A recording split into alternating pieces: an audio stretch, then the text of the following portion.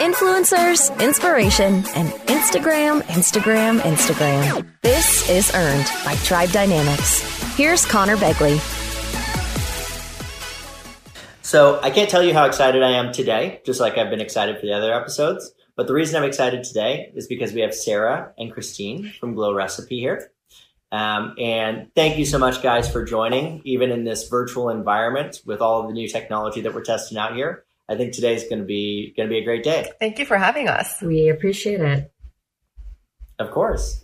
And, I think not only am I excited because Sarah and Christine are here, but I think obviously the brand that you guys are working on is skyrocketing through our rankings. So if I can read a couple numbers here, I think you guys did $54 million in EMV from March 2019 to March 2020, which is 151% year-over-year growth. Don't know if you guys knew that, but that's not easy to do, particularly in this environment, I think. So congrats on that. Thank you. And I think, before we get into the backgrounds, I know that obviously everybody's going through a lot. So hope that you guys are both doing okay from a personal perspective. Obviously being in New York, I think is tough around this time. But, are you guys holding up okay? Yeah, we are. I mean, I think we're all staying home safe. We're fortunate that the whole team is healthy right now. And we're all plugged into Zoom and different, channels and technology to really connect closely with the team. So this Zoom format is very familiar to us because we're doing this every single day, all throughout the day. And we've been, adjusting pretty well because we are a digitally native brand. So we're just going back to our roots and focusing on how we started this all anyway.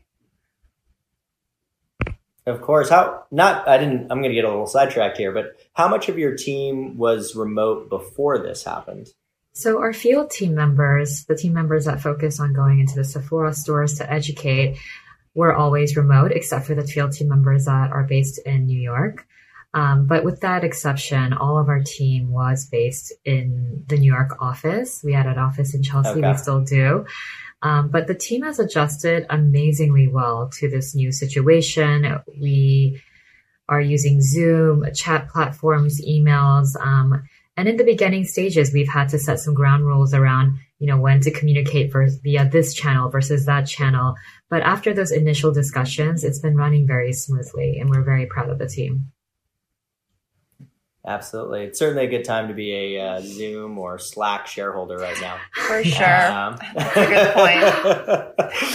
Yeah. It's funny how you make those decisions. For us, it's, you just don't want to have any interruptions. You want it to be really smooth and easy. And I think they went, They went from 10 million users to now it's 300 million users in a month.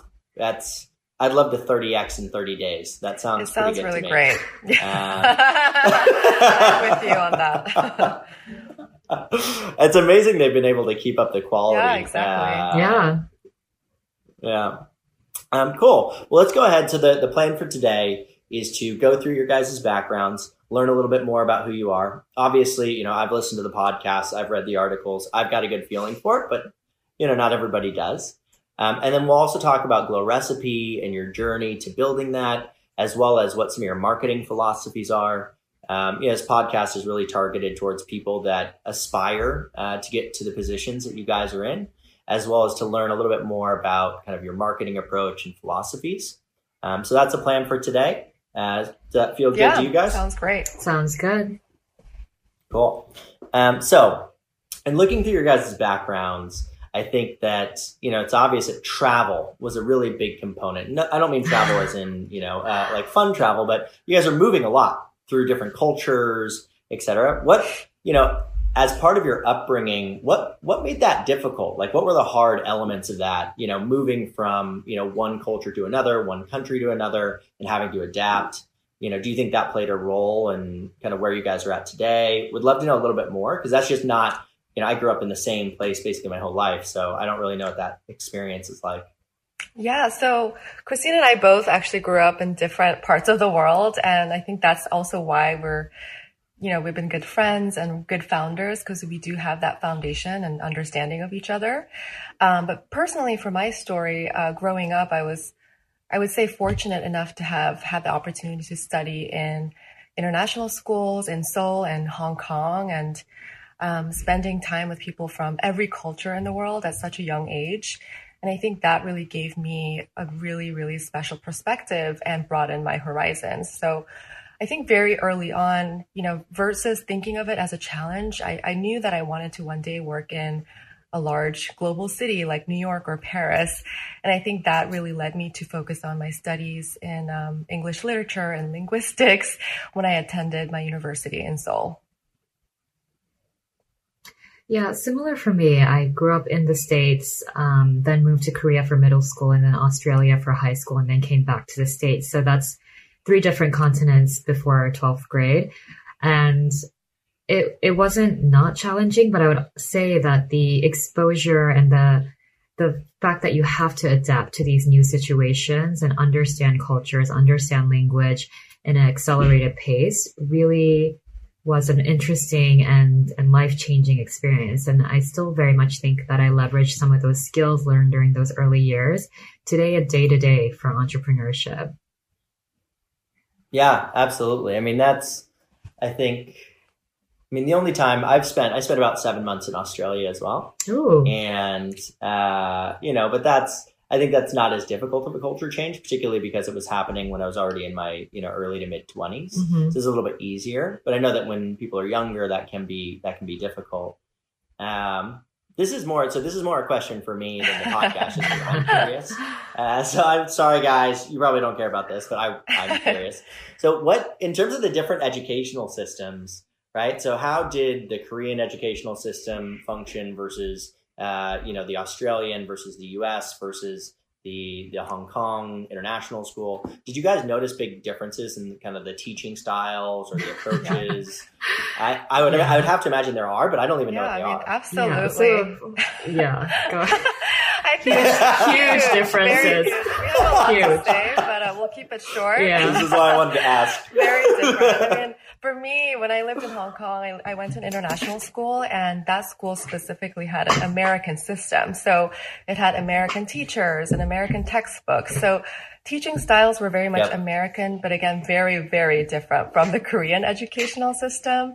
I would say in a broad picture, the Korean education system really teaches the students to learn how to carefully listen to others and accept what they have to say before judging or jumping into conclusions or having any reservations. So that's a very different mindset, because on the other hand, the American education system teaches students to raise questions, discuss and debate, and, before accepting any statement or assumption, ask and challenge others is kind of how we were taught, right? And creativity and being, original were encouraged over anything else.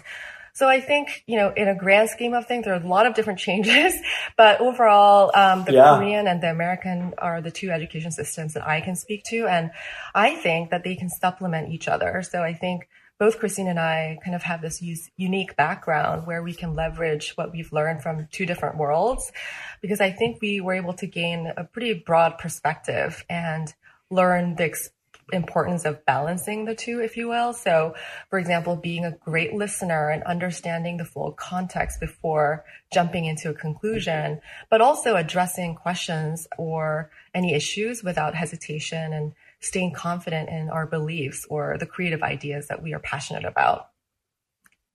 Yeah, that's why all of our formulations are hybrids too, like the best of both worlds.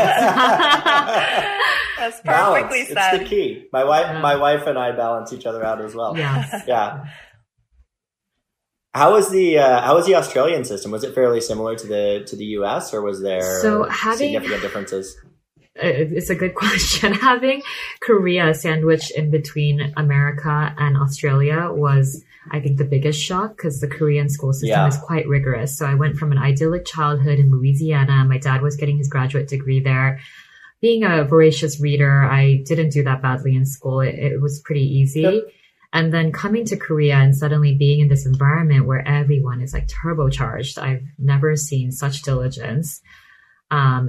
In the middle school level was a shock. And I found myself going to these academies after school until very, very late at night to keep up with my peers. So at that point, that's when I made a PowerPoint presentation to my parents to present the idea that I would want to, broaden my horizons outside of Korea for my my high school education. And thankfully they accepted my presentation. But it was, it was still a good experience because it grounded me in the fact that you can always, that sense of grit and perseverance and outworking other people, I think is a large part due to those middle school years. The work ethic that you see in Korea, Japan, China, just kind of like puts everything else to shame. I don't know. Obviously, there are elements of it that are unhealthy. Like I think the Japanese have a word that literally means to work yourself to actual death.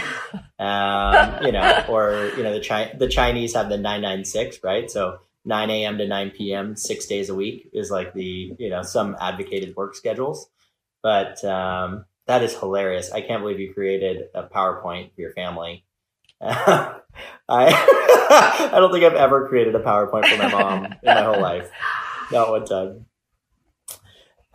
So I think, kind of getting out of childhood, obviously you guys both met at L'Oreal, and that's really where you guys started your careers. And I think looking at, having looked at your background, you guys both spent a long time there, like 9-10 years plus, which, to come out of, you go from school to, that's the first environment you're in, which is a large multinational.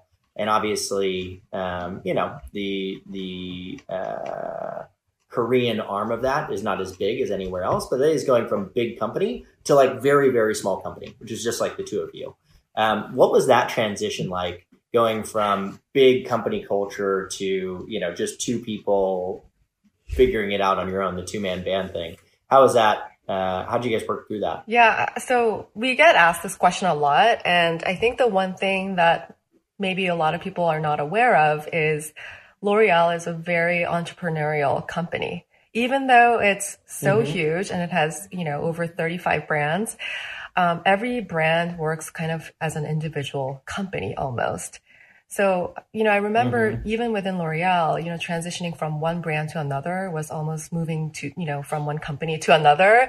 And it really required a lot of conversations and interviews and, a lot of steps to get there. So it wasn't, I would say it actually was probably the best experience that both of us had in terms of being individual, entrepreneurial, stronger, finding ways to be resourceful. There was a joke in the company too, where the whole training philosophy was you kind of learn as you're doing.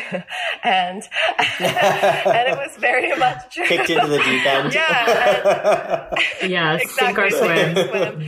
And we learned everything that way. Obviously, we had great supervisors and teams that we worked closely together with. But I think overall, that was sort of the approach to any role in L'Oreal. So from that standpoint, when we transitioned into a two-person company, it was from an individual, approach perspective that was not so hard. I would say the one thing that was challenging was we were protected, or we were in a bubble, if you will, in a company where we were doing a lot of marketing and product development and digital marketing work, but we weren't necessarily equipped to do, finance, accounting, legal operations.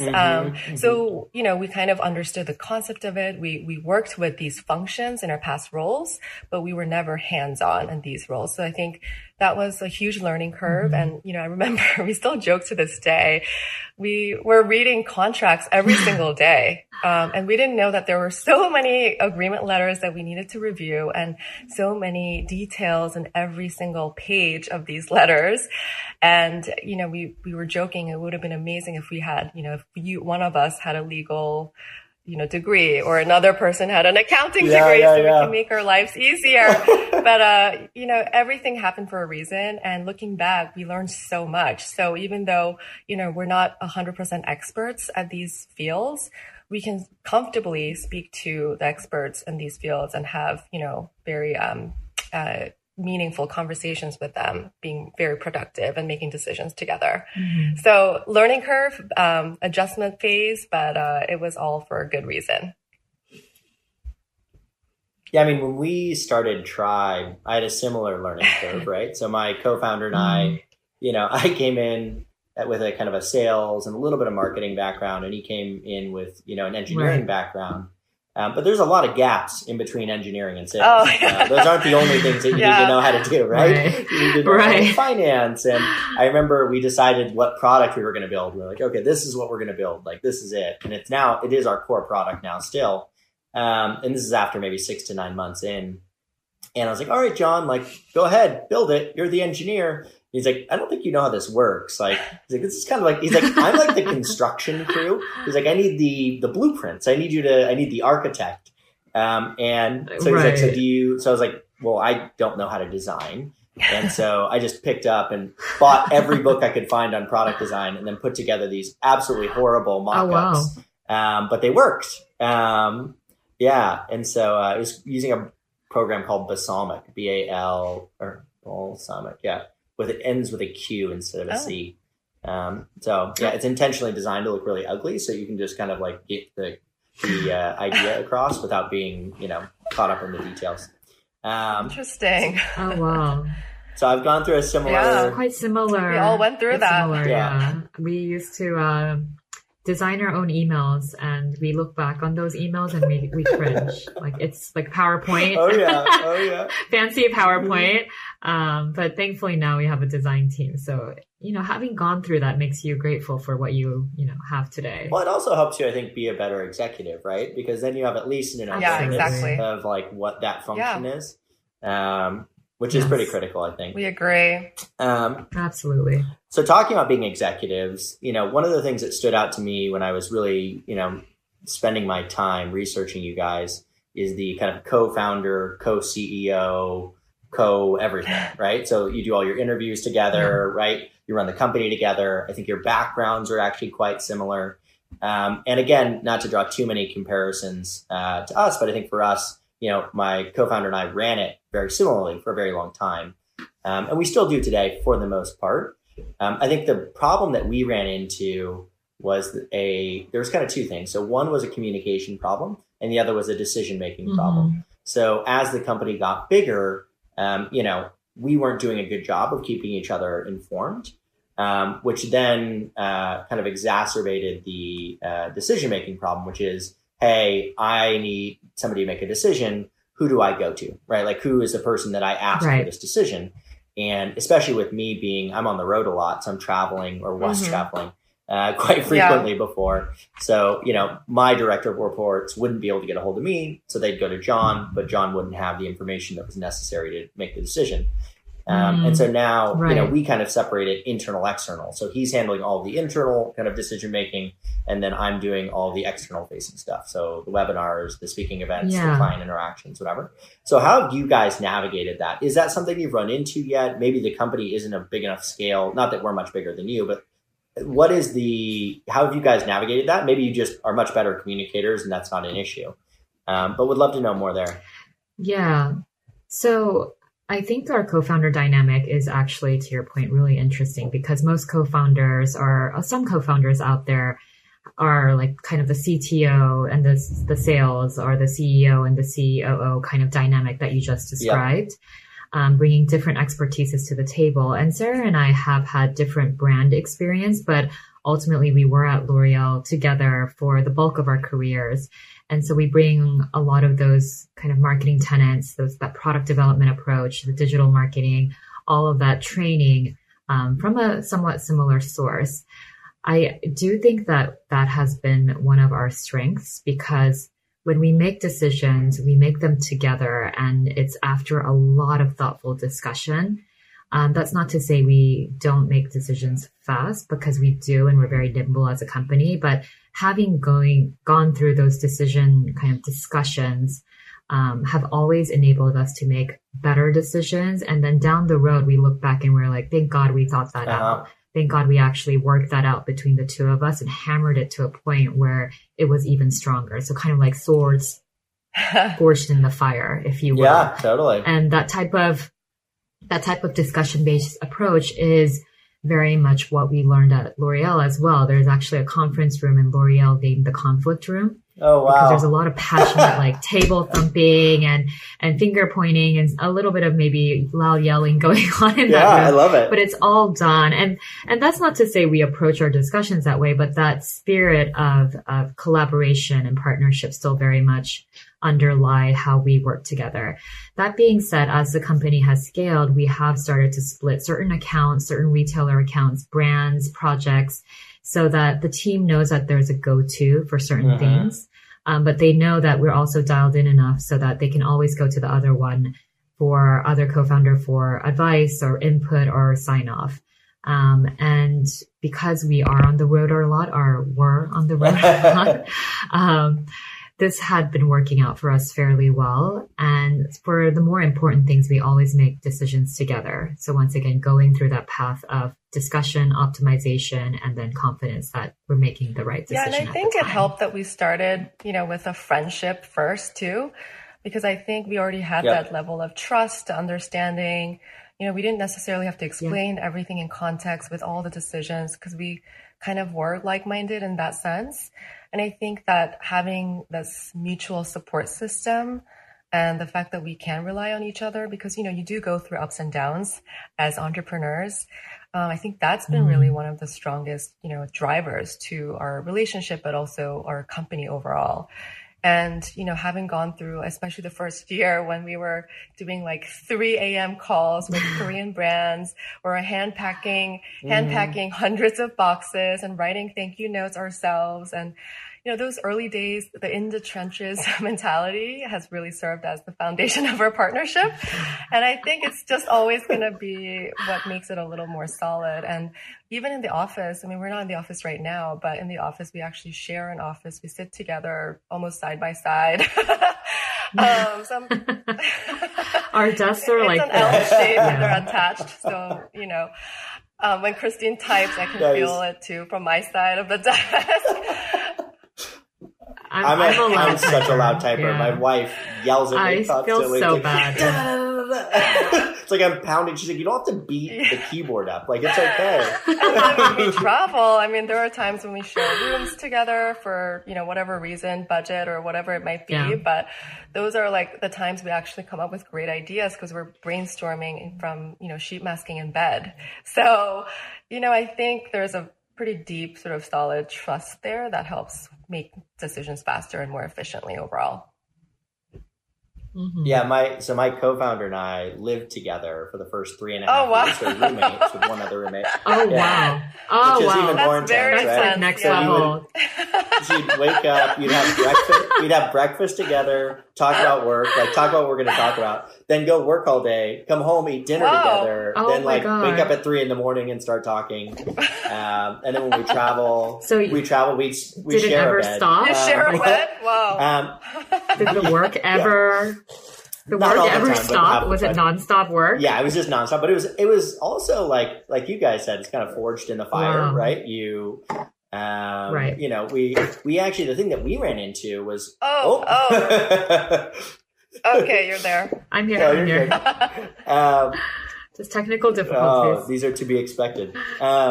So the thing that we ran into that was weird is once we both got married and our wives didn't want to move in with us. Although we did propose that as an idea. You guys can both move in. We'll just all live I together. wonder why. Wow. But so I had to move out. And so I moved out and we actually lost a lot of communication. We all of a sudden it was we weren't communicating about things because, during the workday was work, sure. So we didn't have that hour in the morning or hour at night to catch up on what happened that day and, just casually. Yeah. So it's, we've gotten back into equilibrium, but it took longer than you would think. To get there. I guess you were so used to living together and, sharing ideas over breakfast. It's like a new, different rhythm that you have to adjust. That's a lot. Oh, wow. It's incredible. I don't know how he did it. It's incredible that he did that. I mean, Sarah and I already joke that we speak to each other way more than we do our own husbands because we're still late at night. We're still chatting each other. Like, what do you think about this? Like, what do you think about that? Oh. And so I cannot imagine living together. That is a whole different level. I'm so shaken up about this. Yeah. We're like 7.5 years in, and our wives have totally given up on the idea that they're going to communicate with us more than we communicate with each other at this stage. That's not even a question anymore. Oh, wow. Oh my God. So back, I did have questions here at some point. So so Shark Tank. So I want to know more. This is another thing I'm just really curious about because I've never done it. And I would imagine most of the people that are going to listen to this have never done it. So tell me about that process. Like what made where were you as a company when you decided to do that? Like how, for those that haven't seen the episode, like how deep into the process were you as a company? What made you decide like this is the right thing to do? Obviously it's great to get the exposure and the potential investors. But it is a process. I would imagine it is a time commitment. So, what made you decide this is what we're going to do? And then tell us a little bit about the experience. Like, how did it work? Obviously you guys don't want to ruin the episode, but you ended up, it sounds like long-term didn't end up taking the investment. I would love to know about that whole experience. Yeah, so I'll speak about the why and, how we made that decision. So obviously, to your point, brand awareness was one of the top priorities as a small company. And we were trying to do, different ways with social media or PR, outreach to influencers and whatnot. And that was great. I think, we did definitely get some good returns on responses, but we still needed a threshold that we wanted to surpass. And we had some specific business goals to achieve. So we decided that, we wanted to be in front of 9 million people, because at that time that was Shark Tank's viewership. And we were both fans of the program. I mean, we had been watching that show for a while, and we were very inspired by all of the entrepreneurs that were, number one, brave enough to be on camera and pitch their business in 30 seconds and sell that idea to 5 amazing, successful entrepreneur businessmen who would be potential investors. And it was a challenge, obviously, and we thought it would be a long shot too, because it was very early on in our business, actually. So we officially had our site up and running by November of 2014. And we applied, for Shark Tank audition, I believe around February or March. And then we got the first audition scheduled for April in New York. And the whole segment, actually, it was a really long process. And the segment aired in December of 2015. So it was very soon and earlier on in our business, which is why we thought it was a long shot.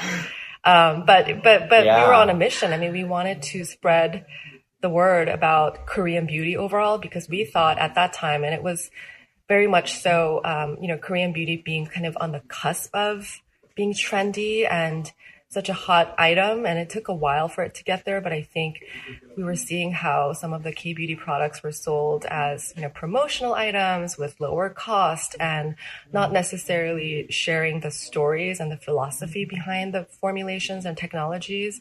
And we didn't really think that that was doing justice to this amazing category. So we wanted our own sort of pitch to be shown to as many people as possible. And that's why we said Shark Tank should be, one of the things that we should do as a key milestone for the business.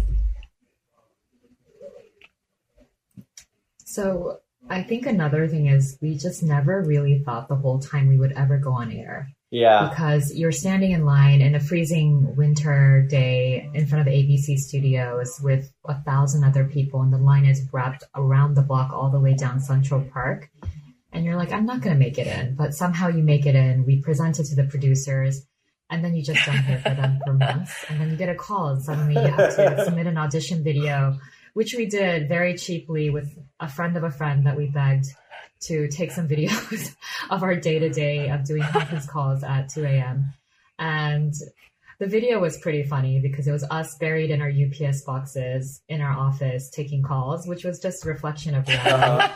And then we submitted it and we thought, okay, it's been months. They're not calling us back. This isn't going to happen. And then suddenly it's like, can you come out to Culver City next week? So we're like, sure. Cancel all your meetings, fly out. But the whole time they're telling you that, you might film. You might not even film, first of all. But if you film, you might not go on air. And you might be scheduled for air, but if something happens in the country and there's like some emergency broadcast, you're going to get bumped.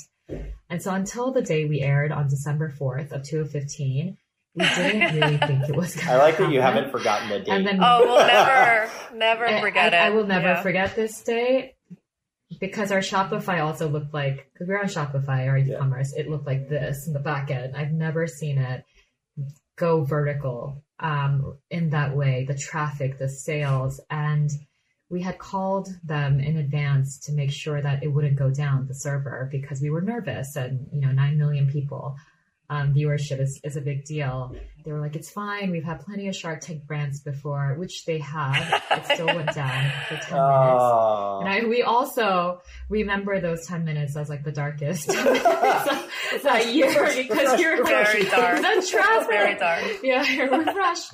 It got dark, but it came back up. We were fine. And then our entire team, which was still a small team at the time, had to descend down to the Brooklyn warehouse and pack for days just to meet the demand of what had come in. And it just set our business on a different trajectory, the exposure, the awareness, and just that experience of us coming together and honing our business story for the pitch even that was helpful because we had never taken the time to really do that.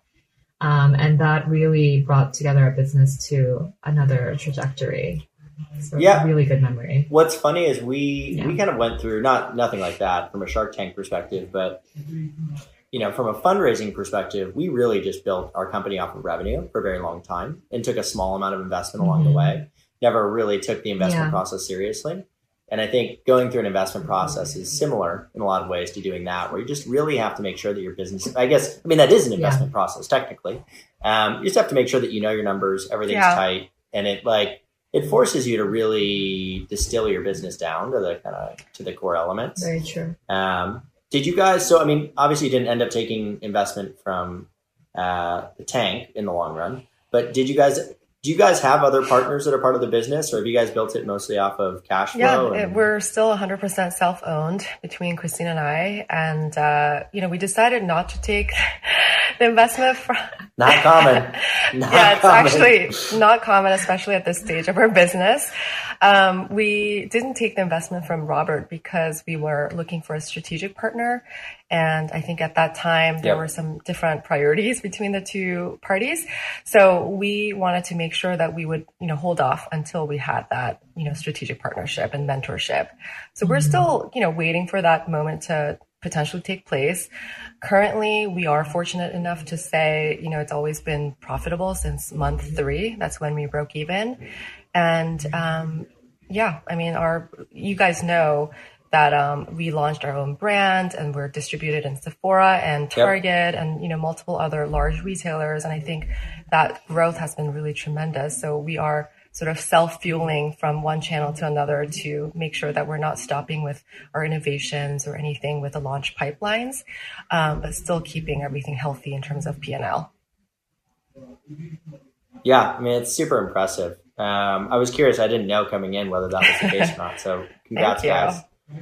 Super hard to do. Thank you.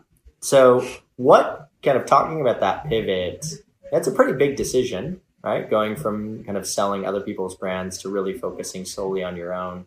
Was there a catalyst there? Was it something where the other brands weren't doing well, or was it something where, that brand was taking off, so you just really needed to focus your effort? Like what caused you guys to really kind of hone in and focus solely on your own brand? So our curation business at the time, having started there as a D2C focused on curation, and that was 2014.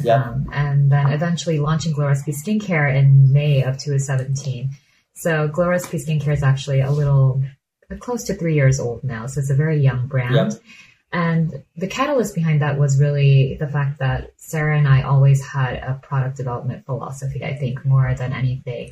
We knew even at the inception of our business, when we were bringing these brands over, that we had a very distinct vision of what we wanted skincare to be in the US. And at the time, we were finding these amazing indie brands on the ground in Korea, meeting founders, seeing how they were manufacturing their products and understanding their philosophy before partnering with them so that we could really bring the brands to life here and give them a platform and a voice here. because it wasn't just about product. It was laddering up to a skincare philosophy that we grew up with in Korea, where skincare is a joy and it's sensorial and it's entertaining and it's the best part of your day versus being overwhelming or this rigid 25-step regimen or a chore that you have to get to. And making skincare accessible, effective, relevant, fun again was really our core mission. And the brands really were part of that kind of philosophy. But along the way, we were seeing these innovations in Korea, these ingredients that we were really passionate about that weren't being brought to fruition by other brands. I mean, understandably, because this was in our minds. And ultimately, we decided that it would be the right step to launch our own in-house brand and bring that to glowrecipe.com alongside the other curation brands. Little did we know that when we launched the watermelon mask, which was inspired by a very personal memory of growing up with our grandmothers rubbing watermelon rind in our skin in the hot summer months to soothe the skin. Yeah. So this childhood remedy becoming one of our first key hero fruits. And we brought it to life, I think, in a way that was never done before in skincare, because fruit wasn't really, and especially watermelon, wasn't really a hero ingredient in skincare at the time. It is much more so now. And pairing that with active ingredients like AHAs, like lactic acid or glycolic acid, to tell this comprehensive story around the skincare and ingredients really, really took off beyond our dreams. So the watermelon mask had a waiting list of several thousand people at launch. It sold out almost immediately. So we urgently had to make more, learned a lot about forecasting in those days. And once that started to take off in the way it did and grow so exponentially, we realized that our customers were really craving more along the lines of development in Glow Recipe skincare. But with the curation business, our attention was still very divided. So it wasn't an easy decision because these brand partnerships were something that we had continued for almost 4 years at that point. So we wanted to really think the decision through. But once we made the decision, we looped in our customers, we walked them through our thought process. And of course, there were customers that were like, we're going to miss the curations, but we linked a page on our site actually where you can still find where these curation brands are found in other retailers in the United States, because we wanted to make sure that connection continued. And then since then, pivoting to Glow Recipe Skincare, I think it's been one of the best strategic decisions that we've ever made. And the brand has really shown that in terms of customer response, in terms of our social media following, because now the messaging is so much more focused. And recently we hit over 700,000 followers on Instagram. Nice work. Yeah, I think I think there's a couple things. One, obviously having your own brand just from a business model perspective is a much better business to be in if you can be, I think. Second, I think when you guys talk about that story, right, of putting watermelon rinds on your backs for sunburns, that's a story that stuck with me when I listened to your guys' podcasts. And I think that storytelling is, I think it's a word that gets overused, but, people connect with stories. Like that's what they remember. And so having that story connected to the product, I think is, obviously played a really big role, or I'd imagine it played a really big role. So let's talk about, the other thing I think is getting into that kind of idea of storytelling. You guys have described yourselves often as brand marketers, right? So brand marketers would, in a world where, performance marketing or, direct to consumer marketing or whatever has become more and more in vogue because of the measurability. When you guys say that you're brand marketers, what do you mean by that? Like how do you think about that? I'd love to just hear you guys talk about that topic a little bit more. So, I think the experience that we had previously with L'Oreal has been the best training ground that we could have ever asked for. And what we did there was not just, typical marketing in terms of, the go-to-market strategy or promotion-driven or retail partnership-driven sort of marketing strategy. It was very well-rounded in the sense that we were able to sort of rotate between different brands, but also different functions. Primarily it was marketing, but, every brand had a different channel. So for example, personally, I worked at a hair division with, Matrix and Redken. products. So that really kind of led to how I could speak about creativity, but also leveraging the ambassadors, if you will, who are the hairdressers, and speak to them, which is very emotional. There's a lot of psychological elements that you have to think about when you develop product to go to market strategy.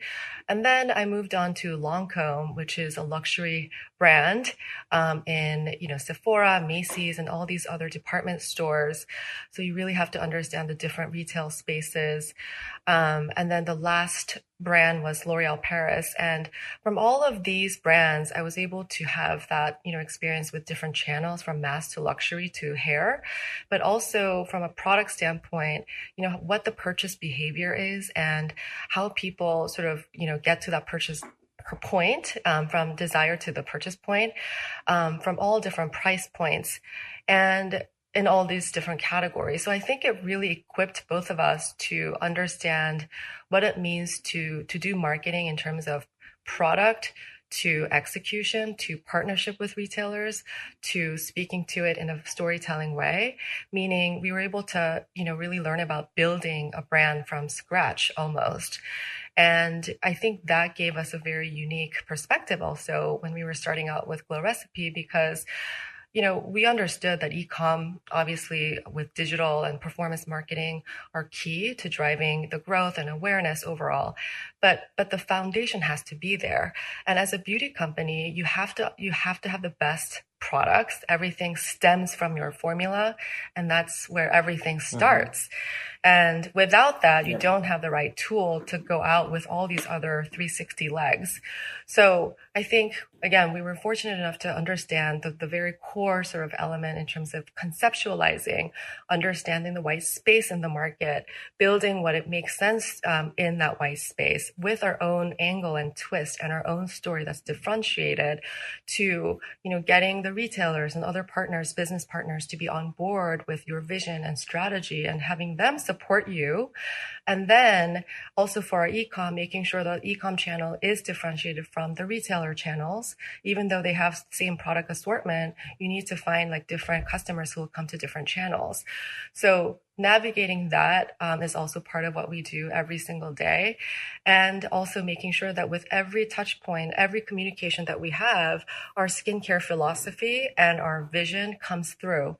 So there are a lot of skincare brands today, but I think the long lasting brands are the ones that have true core philosophy that speak to what the brand and the formulas stand for. And I think that's when you start to really gain loyalty, especially in this day and age when everyone doesn't really have loyalty to specific brands unless there's a real reason. So we're always challenging ourselves to think about, going back to the roots of like who we are, what do we stand for? How can we make sure that, on Instagram and YouTube, but also on our site, this message comes across in the different relevant messaging. At the end of the day, for people to get really excited and join this community that loves Glow Recipe for what we stand for. So I would say it's a very 360 approach. But I think because of the experience that we had, we were able to sort of touch upon every aspect of the business from product to execution. And performance marketing definitely is a key driver right now for our e-com, but we didn't really start using these affiliate programs, for example, or digital ads until a couple years ago, I have to say, because we were very nimble about how we wanted to spend our budget. And if we didn't see an immediate ROI, we had to, shift gears and make some quick decisions because we had some short-term goals with, of course, the long-term goals, but we needed to make these little steps to get to that level. So it's been a really amazing journey in that sense where we were, I think as a startup, the beauty of having a startup, as you know, is you're able to experiment different things along the way and then stick with what works for your own company. And along the way, you have so many people that give you advice or, lectures or tips, which are helpful, but you have to take those with a grain of salt because nobody knows your brand like you do. And you have a unique point of difference because of how you've been doing your marketing and, strategy overall. So that's kind of where we stand today. It's a mix of everything, but it didn't really be a full-on 360 until pretty recently. Yeah, Christine, you mentioned kind of 750,000 followers, which is a lot of followers. probably 749,000 more than I do. So, you know, what were some of the investments that you guys think helped you like, how did you get there? What were some of the investments that worked? What were some of the investments that didn't work? And think of this inclusively, right? This could be, you know, paid ads, right? But this could also be headcount, product giftings, events, experiences.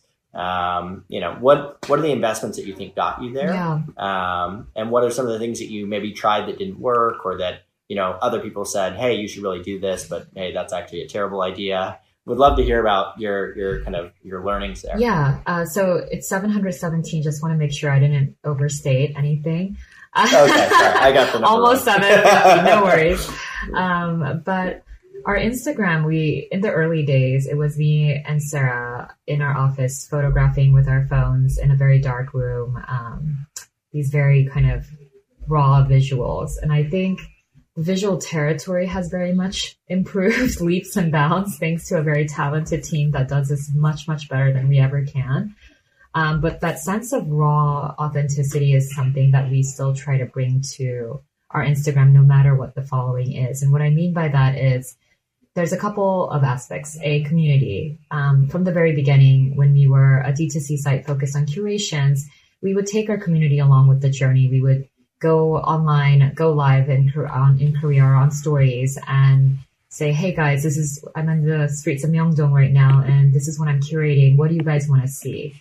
And so even in those very early days, we were utilizing social media as a platform for true engagement and conversation. And because of that, I think our customers have always felt like they have been with us. They very much have been driving this together with us. And when we launched our first 2 products, for example, it was the blueberry cleanser along with the watermelon mask, and customers had feedback about the tube format. We reformulated the packaging of that right away. And within a year, the new pump packaging was out. So as a brand, being nimble about that type of feedback and response cycle has really helped us to build up this community of fans, I would say, that are very vocal, very passionate, and very involved. So recently we actually spun off a community platform on Real Glow Gang. So that's the Instagram handle. And there we post in a way where it's very different from Glow Recipe, which is more elevated aesthetic visuals. Real Glow Gang is behind the scenes. It's questions, it's memes, it's just everything you would want to talk about in skincare. If your skincare routine is a movie, for example, which movie would it be? And then the comments. Mm-hmm. And we engage directly. Our team engages in there. So it's really a space of very safe and very active discussion. It is private because we wanted to make it a safe space, but everyone, of course, is welcome once they submit to join. And it's been amazing to see that type of discussion flow there. And we also get a lot of inspiration and ideas there. So recently for our toner launch, which launched last Friday, the Watermelon Glow Pore Tight Toner, we previewed it first on Real Glow Gang before we even showed it to anyone on Glow Recipe. So they really feel like that insider, the members of this community that get that first access. And just seeing that preliminary response also helped us to gauge how the toner would do. And I think it's been a tremendous kind of new kind of venture for us. Another aspect is that our content team has always been one of our core hiring strategies. So first of all, every member of our team, this is a phrase that Sarah coined, is a content creator and storyteller in their own right. Whether you have a social media presence or whether you don't, whether you're marketing or creative or content, you are a storyteller and a content creator. So bringing that to life in your respective discipline has always been the expectation of our team, which they rise to magnificently. And even within our content team, we have always tried to find people that are really, really passionate about beauty, but bringing this beauty to life in different ways. So whether that's the educational approach, because we've always been focused on skincare education, ingredient education, how to make the most out of your routine and bringing that to life, or whether it's using visuals that are just really aesthetically disruptive. So recently our toner launch post, which was the photo of our toner bottle along with some ingredients actually was one of the strongest performing posts in terms of engagement ever in our history. And we constantly challenge ourselves to bring that next level of delight to our customer. Or it could be using models that are of all different skin types, tones, and even textures. So recently we did a shoot, and most of our shoots in the past year or so have been retouch free and makeup free whenever possible. And we communicate this openly to our customers. We show models with acne prone skin because skin is skin, and that's the reality of it. And I think there's also appreciation around us being open about that and putting those images out there so that people have a wide range of things to relate to and understand that the scope and kind of vision of beauty that we have in mind is very diverse. What's interesting about what you say is there's a few things that we see really consistently across brands that are having a lot of success, both in general and in the data that we track, right? Both EMV data, social data, et cetera, which is one, incorporating feedback directly from your community, right? So as you guys know, L'Oreal's product development cycle is probably a little bit longer than yours is, probably a little bit more robust. And I think, the most extreme example of this we've seen is ColourPop, right? So ColourPop, they will get feedback like in comments and then make product decisions based on that and have it, developed and ready within days, which is just a wild turnaround. And the advantage of having manufacturing vertically integrated there for them. But having that, the community element, right? So viewing it as a community. I think 3, getting everybody involved. So generally very large teams are dedicated to this stuff. We often see big mistakes being assigning an agency to this, hiring a 1-person team and asking them to run all of the social media, which just isn't feasible. And probably the best example of it was with the best way I've heard it described was when NYX was acquired by L'Oreal. They came in expecting this like super digitally forward brand, right? So scaled up paid ads, all these kinds of things. And what they found, or the way it was described to me that I thought was fitting, was it was the most human brand that they had ever acquired. And the reason for that, right, is what the internet and technology allows you to do is it allows you to scale up those human interactions in a way that you never could before, right? As a brand, you never used to be able to connect one-to-one with your customer. You sold it to the retailer who sold it to the customer, and you were really disconnected from that. So being able to do that at scale, I think is just a super, super powerful thing. And not surprising to hear that that's how you guys are approaching it. So let's talk about the influencer marketing space specifically a little bit. So, obviously the elements, all the kind of core building blocks that you guys are talking about contribute to overall community growth. Do you think about influencer marketing as being like a separate thing? Is that something that you have a team dedicated towards? What's your approach there? Or has most of this stuff just kind of happened organically as part of your general kind of customer management program? Yeah, so it's really interesting because we talk about this all the time, actually. And I don't think there's always, a right or wrong answer when it comes to approaching influencers.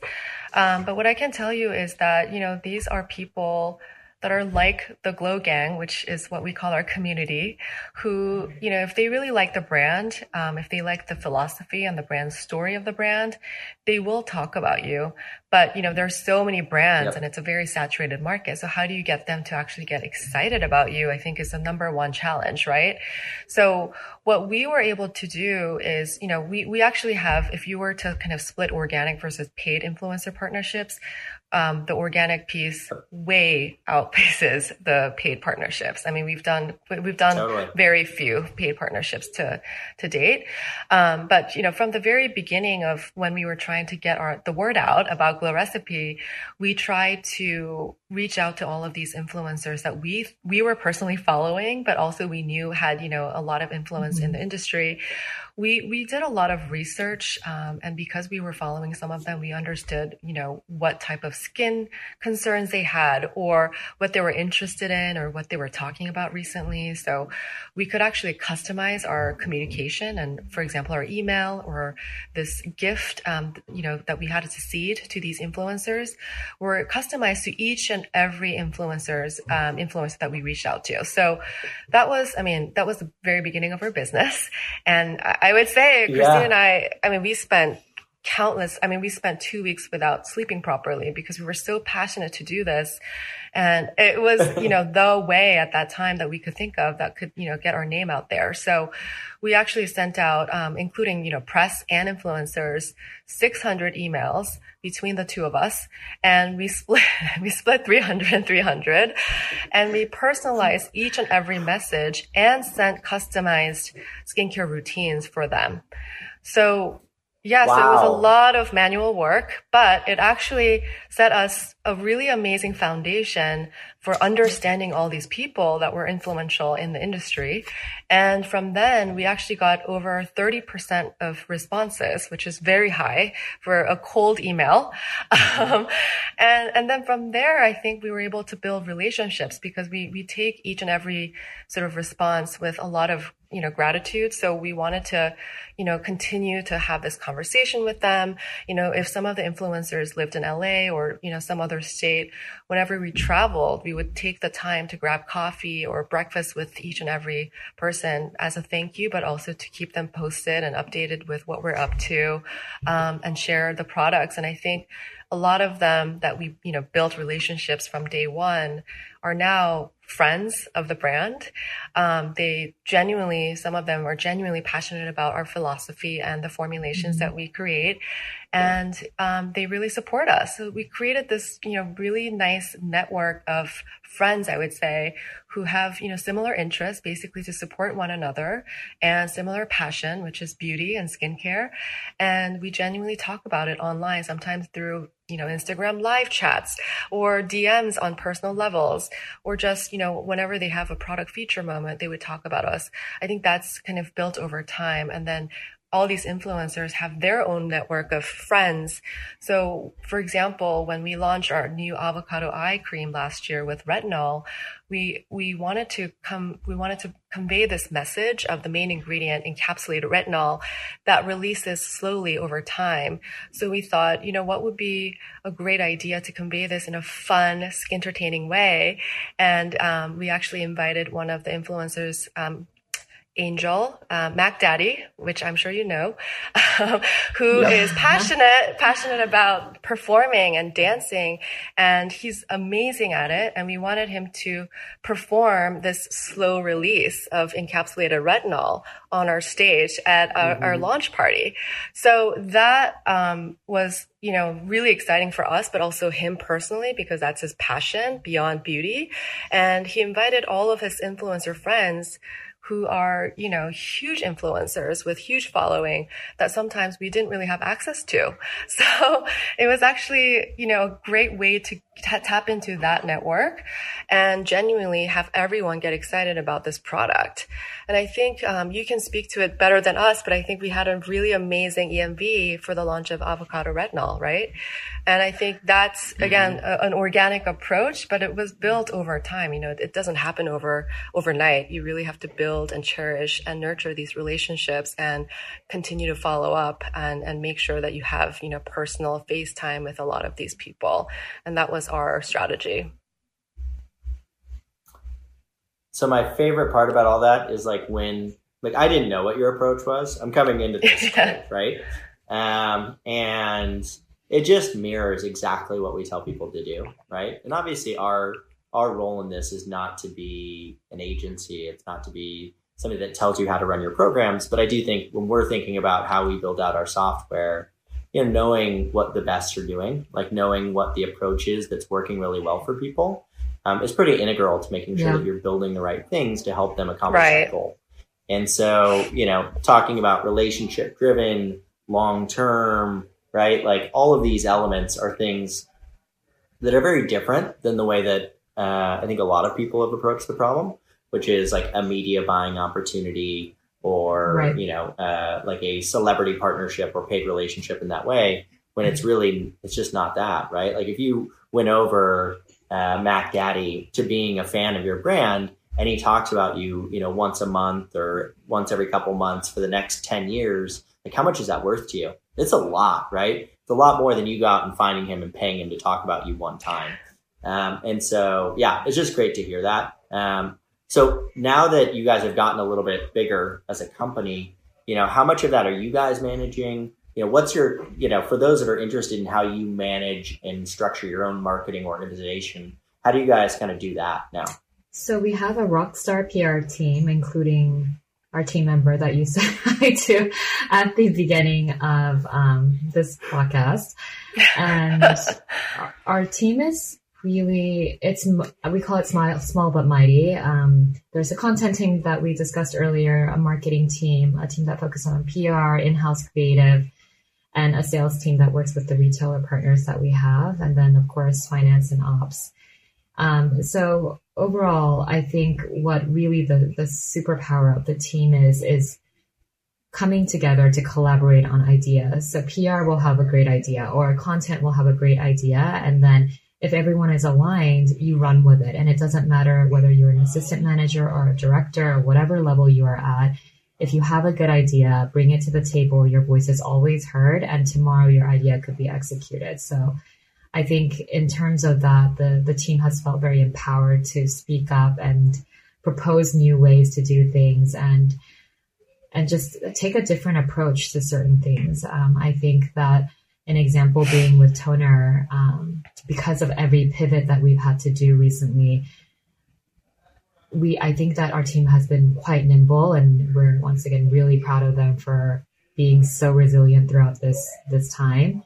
And we actually did a series of virtual desk sides with editors instead of meeting them in person. And the way the virtual desk side was set up was very thoughtful, from the way we sent products ahead of time so that the editor could access and test it before, the way the meeting was set up, the way the meeting was led, and we led them through application and kind of an at-home facial process.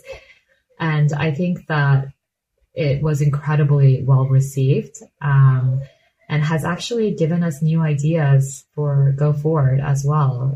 We used to have larger events, and that's not to say we wouldn't in the future. Of course, like having those IRL touch points are so important, but having done this recent launch completely digitally, I think has been eye-opening for us.